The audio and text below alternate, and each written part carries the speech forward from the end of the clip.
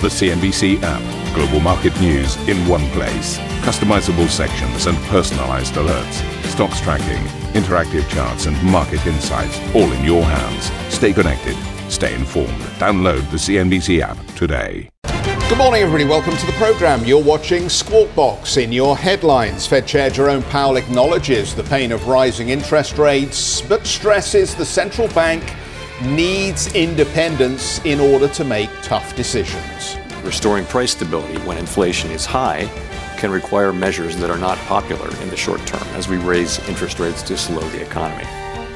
The absence of direct political control over our decisions allows us to take these necessary measures without considering short-term political factors. Asian markets rack up gains with the Hang Seng leading Asian indices higher. We will speak with Hong Kong's Financial Secretary Paul Chan live from the Asian Financial Forum. That's at 7:40 CET. The World Bank has slashed its global growth projection almost in half, warning the economy is on pace for its weakest growth in almost 3 decades. The President, David Malpass, tells CNBC there is hope, though, if China's reopening goes smoothly.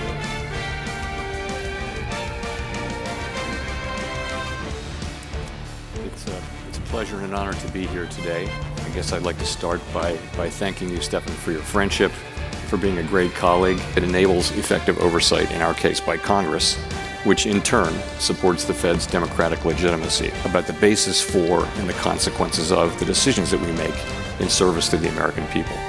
There you go. Airbus keeps the crown as the world's top plane maker. Well, there's only 2 of them, but anyway, world's top plane maker with 2022 deliveries climbing 8%, well ahead of Boeing, but still below initial estimates.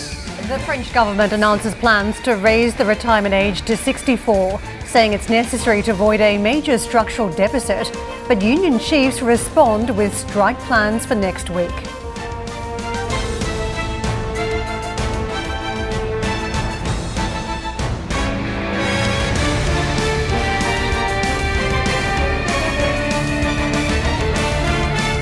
So, very warm welcome to the programme, everybody. You may have noticed we gave you Jay Powell twice and not David Malpass, but we will give you David Malpass a little bit later on in the programme. But just referring back to what Jay Powell was saying, very interesting speech. It, to my mind, seemed to answer a question that actually nobody was really asking at the moment. But let's listen in to what he said and maybe we'll have a chat about it. The Fed must maintain its independence in order to successfully tackle inflation, according to Jay Powell. The US Central Bank Governor addressed the Riksbank Symposium ahead of crucial CPI data, which is due out on Thursday. He stressed the need to steer clear of policy not directly tied to the Federal Reserve's goals. Powell said tackling price pressures calls for tough and often unpopular decisions. Price stability is the bedrock of a healthy economy and provides the public with immeasurable benefits over time. But restoring price stability when inflation is high can require measures that are not popular in the short term as we raise interest rates to slow the economy.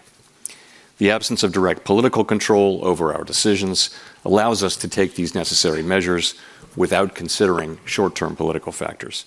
It is essential that we stick to our statutory goals and authorities and that we resist the temptation to broaden our scope to address other important social issues of the day. Taking on new goals, however worthy, without a clear statutory mandate would undermine the case for our independence.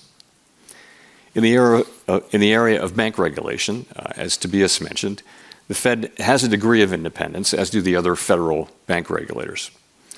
Independence in this area helps ensure that the public can be confident that our supervisory decisions are not influenced by political considerations. Powell also addressed the Fed's role in combating climate change.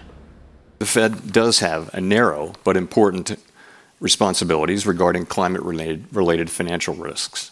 These responsibilities are tightly linked to our responsibilities for bank supervision. The public reasonably expects supervisors to require that banks understand and can appropriately manage their material risks, including the financial risks of climate change. But without explicit congressional legislation, it would be inappropriate for us to use our monetary policy or supervisory tools, for example, to promote a greener economy or to achieve other climate-based goals. We are not, and we will not be, a climate policy maker. God, have we still got any viewers?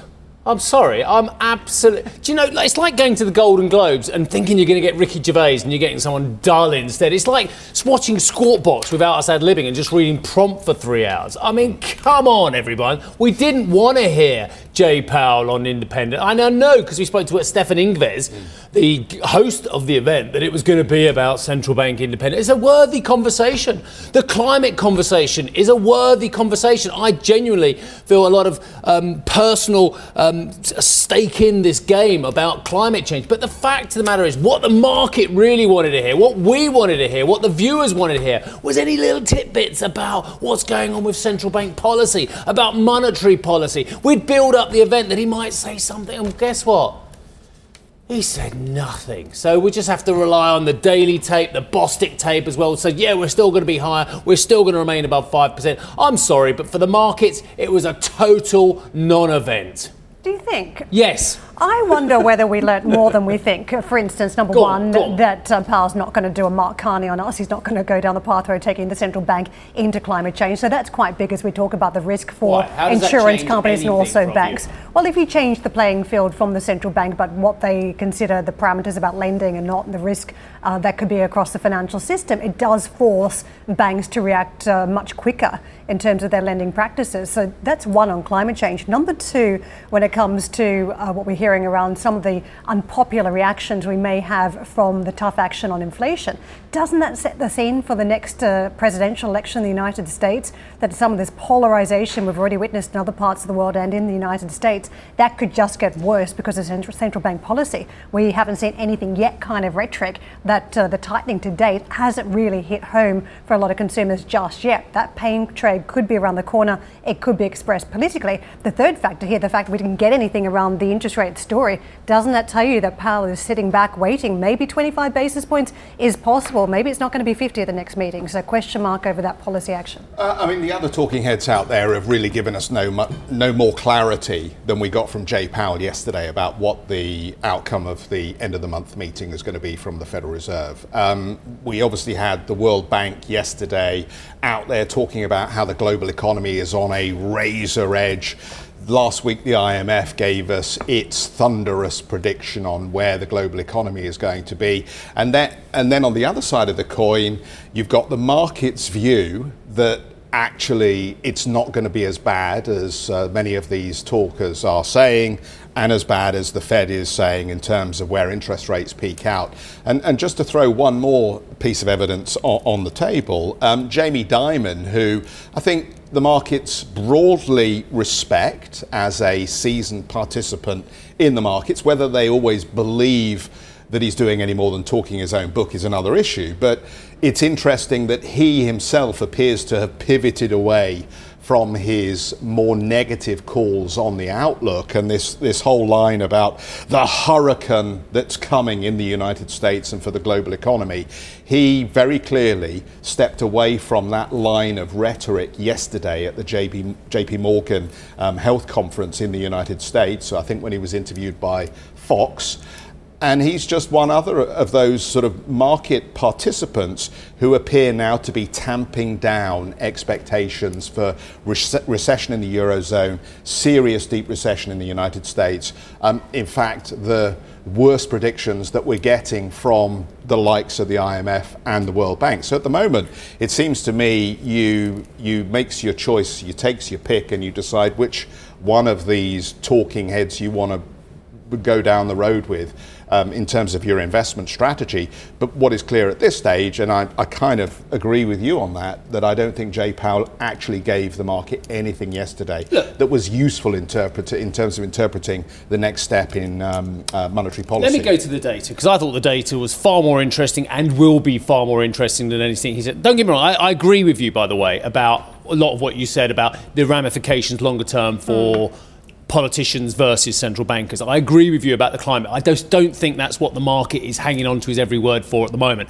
I think I'm going to go back to the data. I think far more interesting than anything Mr. Dimon said, and far more interesting that Mr. Powell said was the fact that we had the NFIB yesterday, which was way worse than expected in December, falling to 89.8. Now, sentiment is at its lows since February 2020. So I think, we saw some downbeat data yesterday. Not the biggest data point, but we are going to get the biggest data point. And I think that's why Powell didn't say anything yesterday, because we've still got the mummy of data is coming tomorrow. And I think, what's the point in going out on a limb one way or other from any of these Fed speakers at the moment when we've still got the mother of all data, the CPI, due tomorrow? It's like a seesaw, isn't it? And Powell's sort of in the middle of this point, whether the data comes through hotter or colder than expected. But they've been it goes one way or they? the other. But I think that's the thing. We don't know whether it's going to be 50 or 25 basis points for the next rate hike because of this data. It's the final piece of the puzzle. So it's quite key at this point. When it comes to your comments about Jamie Dimon, he was still forecasting some sort of a tropical storm. He just downgraded the prediction from a hurricane. So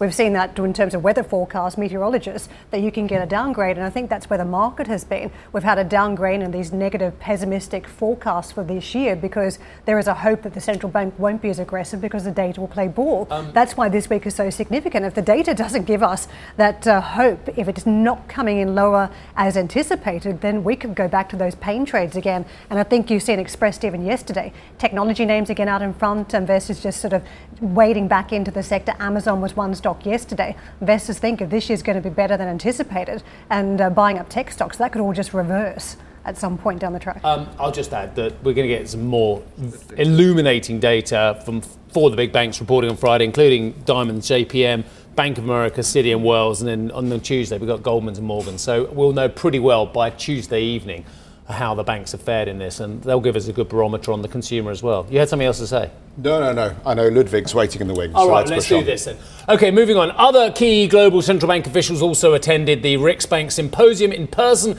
and discussed the policy implications of climate concerns. We're actually in the process of selling our corporate bond portfolio. We did tilt it. But we're selling it because my judgment is that's the right thing to do from the point of view of monetary conditions. From the point of view of climate change, of course, it might be better if we didn't sell it, but actually that's not the primary objective. What we have to make sure is that we stay firmly within our mandate, but that we do what we can within the boundaries of that mandate. And all that, of course, always without prejudice to price stability. And then I think the communication is not that hard. And by the way, I mean, is there anyone who thinks that the current inflationary situation and so on is subject to the fact that we put too much emphasis on climate change? I mean, is that a reasonable presumption? Actually, you could even say it's quite the opposite. Bank of Japan should cooperate with the government as necessary and when necessary. And I think the government has already specified climate change policies quite clear. There you go, Schnabel and Kuroda-san there. OK, let's move on. We've done a lot of this quickly. So Karen mentioned that the Nasdaq up again 3 days in a row, 1% higher. Elsewhere, the Dow putting on 0.6%. S&P 0.7 higher. Quick look at the Treasuries. We're waiting for our guest in the wings.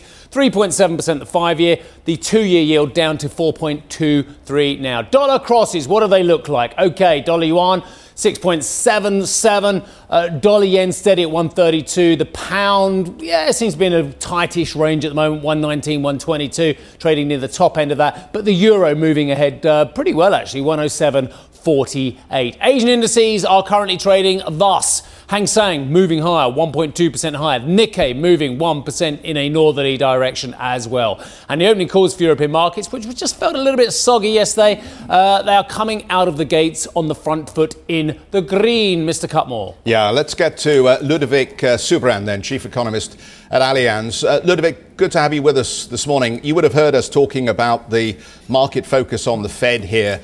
And perhaps some disappointment with Jay Powell's unwillingness to address the direction of interest rates and inflation. But maybe give us your view here, because we've got a bit of groupthink from the IMF and from the World Bank at this point about how bad the downside is going to be.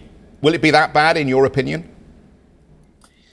You know, what is interesting is that if it is that bad, it is also because of the Fed in the United States, at least, right? So we're still banking on a 50 basis rate hike.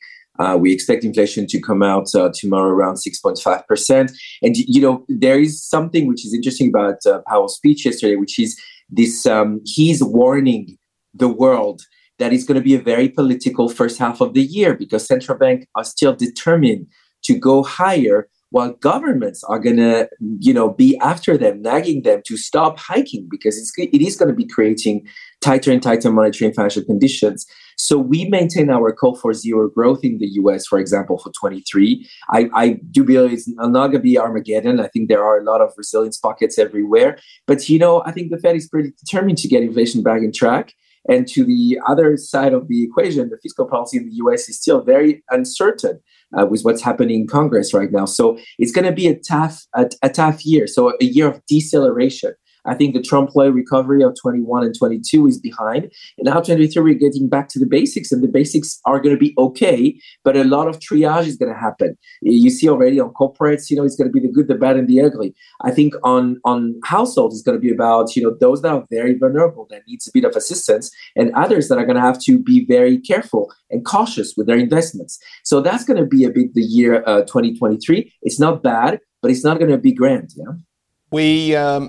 We see a lot of hope, though, around the falling energy price and the fact that China is reopening, the belief that is repairing supply chains, and also that the central government is now worried about growth and is beginning to look at measures to stimulate. Noise from the PBOC, noise from the central government about relieving some of the debt servicing pressure on provincial governments and on the property sector companies. Is that not going to help perhaps extend this at least emerging market rally we're seeing? I think it's going to be an interesting year for emerging markets, but because China is going to reopen and it's going to have its own V-shaped recovery. The problem is in the short run, you have an absenteeism in China's factories, and then the New Year's Eve. That is going to be a major hiccup on supply chains and on growth in the beginning of the year. So the first part is a bit complicated because COVID cases are very numerous and that there is a lot of absenteeism. So I expect a bit of pressure actually on supply chains and on growth, including an emerging market as a spillover of Chinese growth being depressed in the first part. And then you've seen already what China is ready to do on the real estate. So yes, it's going to be quite a nice V shape, and this is quite good for commodity exporters, but this is not good for us in Europe because we're going to get a little bit of a rebound in inflation if China really reopens very fast because they have, an extra consumption knack that could actually be creating additional imported inflation in Europe. So China is going to make or break a bit the volatility, I would say, of both growth and inflation in the coming months. I think it's going to be net positive to the world. The Chinese consumer is not going to save the world, but it's going to be better off in 6 months from now. It's going to be okay, actually, as you say, for emerging markets, including the Fed pivot. We have a pivot at the end of the year. This is going to be actually quite good for emerging markets. So yes, let's talk about something okay for emerging markets towards the end of the year. Ludovic, let's just talk about the US inflation print too, because we're setting up for such a huge number later in the week. The 6.5% the market anticipates versus 7.1% in November. What's your forecast for the short term for this data point, but also over the course of this year? Where do you see US inflation going? We have the next reading. We have 6.5, and I think what is interesting is that we get inflation back in check because of the Fed, very strong craft. So by end of 23. We're back close to 2% on a yearly basis. So the average inflation for 23 in the US is going to be above. It's going to be close to 3.5. In Europe, we're still at 6, I remember. But we get back very close to 2% towards the end of the year. So that's actually good. At least that's not bad. In Europe, it's a different ballgame, as you can imagine, because the energy price respite that we see here is at best temporary, right? Because we are controlling prices, or we're anchoring that we're controlling prices. But the energy gap in the next winter is still a big question mark because we've not increased capacity in renewable energy everywhere. So that's why also we have this risk of rebounding inflation in Europe that is still very much there, and with an impossibility because the ECB is not going to hike to 5%.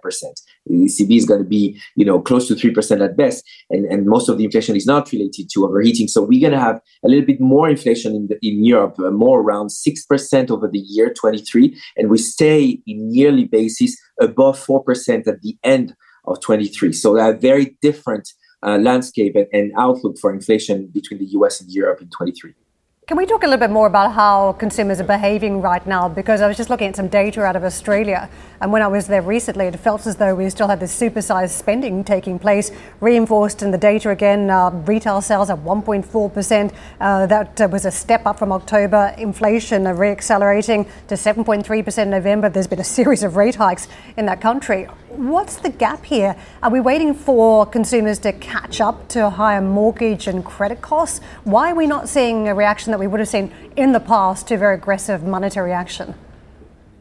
Excess hoarding is the key. Imagine people have had almost a year of not spending on leisure.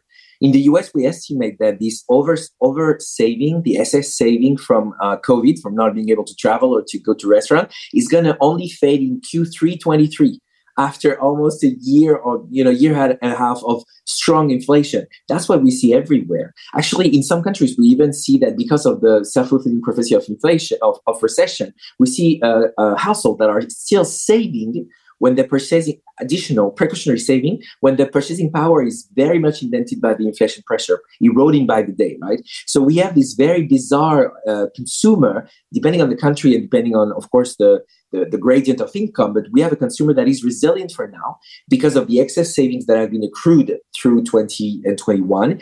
But this is coming to an end, right? Because at the end, just the interest rate shock, if I think about, my country, France, where interest rates are pretty muted, I would say, the interest rate shock in 23 is equivalent to 1 full point of purchasing power. So you're going to start to see that in the hard data, in the volume of sales, right? But it is taking a lot more time than previous recession because there was this stock of saving that was made during COVID and that is still being de-saved as we speak.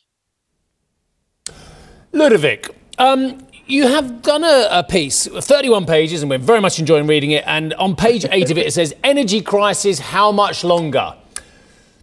Have we got an energy crisis anymore? Or are we in a phase at the moment where the energy crisis is non-existent? Because I look at oil prices, I look at gasoline prices, I look at derivatives such as heating oil, which I'm a consumer of in the countryside, and then I look at natural gas prices in Europe as well.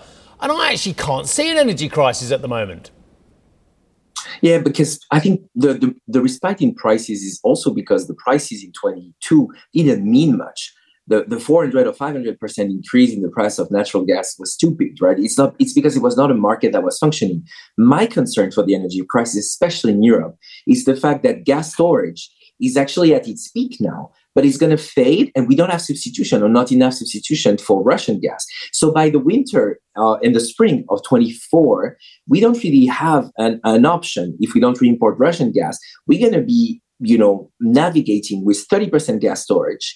And so this is something in terms just of volume, not in terms of price, because we're controlling price. The EU is going to get an agreement on getting some form of price around 250 euro for metric cube of gas or something. So the problem is going to be volume. And to be fair, in the past 9 months, in the past almost a year since the war in Ukraine started, we haven't increased capacity in renewable energy as much. We've just spend money to avoid that people go to roundabouts and to avoid another yellow vest movement. So we spend 250 billion euros in Europe to compensate some of the effects of the energy crisis. We've done that untargeted, so it's very costly for the public finances, but we haven't really moved the needle on finding substitution. And we have barely move the needle on adjusting consumption. Some of the manufacturing sectors adjusting consumption, but the households have not, rationed their own consumption. So I'm very concerned about what's going to happen next winter. And it's true that it's just in the making. And right now, let's enjoy the respite, but we don't have an energy substitution solution. Right, Ludovic, I've whizzed forward to page 20 of 31, and I'm going to really disagree with you here. It says here, 2022 was an unmitigated disaster for capital markets. Boo-hoo, I say. Thank goodness we've got money repriced. Thank goodness we're looking at business models. Thank goodness we're looking at discounted cash flow. I think 2022 was a much welcome boost of reality and realism about economic prospects for some of the people who are raising money in capital markets. I applaud the fact that there was realism rather than it being an unmitigated disaster. But you disagree. No, I think we're saying the same thing. It's just, you're taking one specific viewpoint, which is also my very cynical viewpoint, which was there was a lot of chutzpah in the market that needed to be corrected. And this was cathartic. But, I had to play the unmitigated disaster card for all these people whose savings are really melted like snow under the sun. Think about the pensioners that went on pension last year and I wanted to cash out whatever they had and that saved, the negative wealth effect from the nowhere to hide, on stocks and bonds last year was actually not very good. So this is two sides of the same coin. I do agree though, and that's I think what you hinted at, that this year is a good opportunity to re-enter the market. But please be selective. I'm very concerned about people that are buying high yield bonds like there is no tomorrow. I'm very also concerned about people that think that the stock market, that what we saw in the beginning of the year is what's going to happen all the year. I think it's going to be very volatile until we get some clarity on central banks' policy making. And so 2022 was really bad. I'm sorry. But it is also quite welcome as a form of repricing. And now is about more triaging and a bit more deciding what is good and what has good fundamentals and what does not. And I hope that's what also we're going to get from this normalization of monetary policy. Ludovic, brilliant. I love chatting to you. We all do. And I agree it was cathartic in many ways. About time you got out of your Bavarian penthouse and came and see us in London, I think, really. But we'll discuss that on another occasion. Ludovic, lovely to see you, sir. Happy New Year. Ludovic Subran, who is Chief Economist at Allianz. The World Bank has cut its 2023 growth forecast, citing a weaker economic climate. The organisation now expects global growth of 1.7% this year, down sharply from its previous 2.9% projection. The group said its previous worst-case scenario is now its baseline, with the global economy close to falling into recession. However, the World Bank President David Malpass told CNBC that China's reopening could be a bright spot. I think China is a key variable, and there may be some upside for China if they push through the COVID as quickly as they seem to be doing. Most of the world had a post-COVID rebound that was sharp. And China delayed that through the lockdowns. And so it's possible that they'll come through. It's possible they'll come through. Let's hope so. Coming up on the show, just ahead of the earnings season on Wall Street, Goldman Sachs unveils its most sweeping cost-cutting program since the financial crisis. What does it mean for their private jets? We'll discuss next. And for more on how central banks are balancing monetary policy decision-making with broader social and political considerations, be sure to subscribe to the Squawk Box podcast.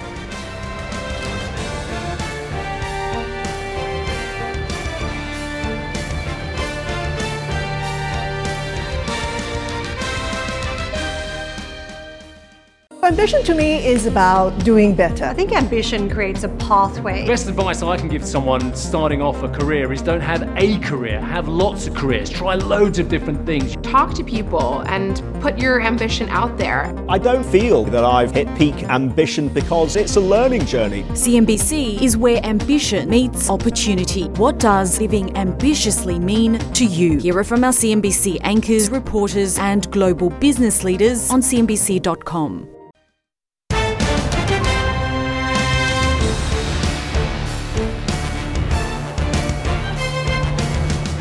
Goldman Sachs is launching its most significant cost-cutting drive since the financial crisis, which will see more than 3,000 layoffs and investment banking bonuses slashed.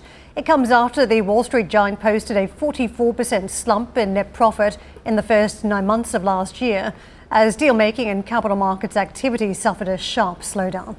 America's biggest mortgage lender, Wells Fargo, will step back from the housing market in the face of rising interest rates and declining profits. Wells says it'll focus on home loans for existing customers and wealth management clients and shift its growth strategy towards investment banking and credit cards.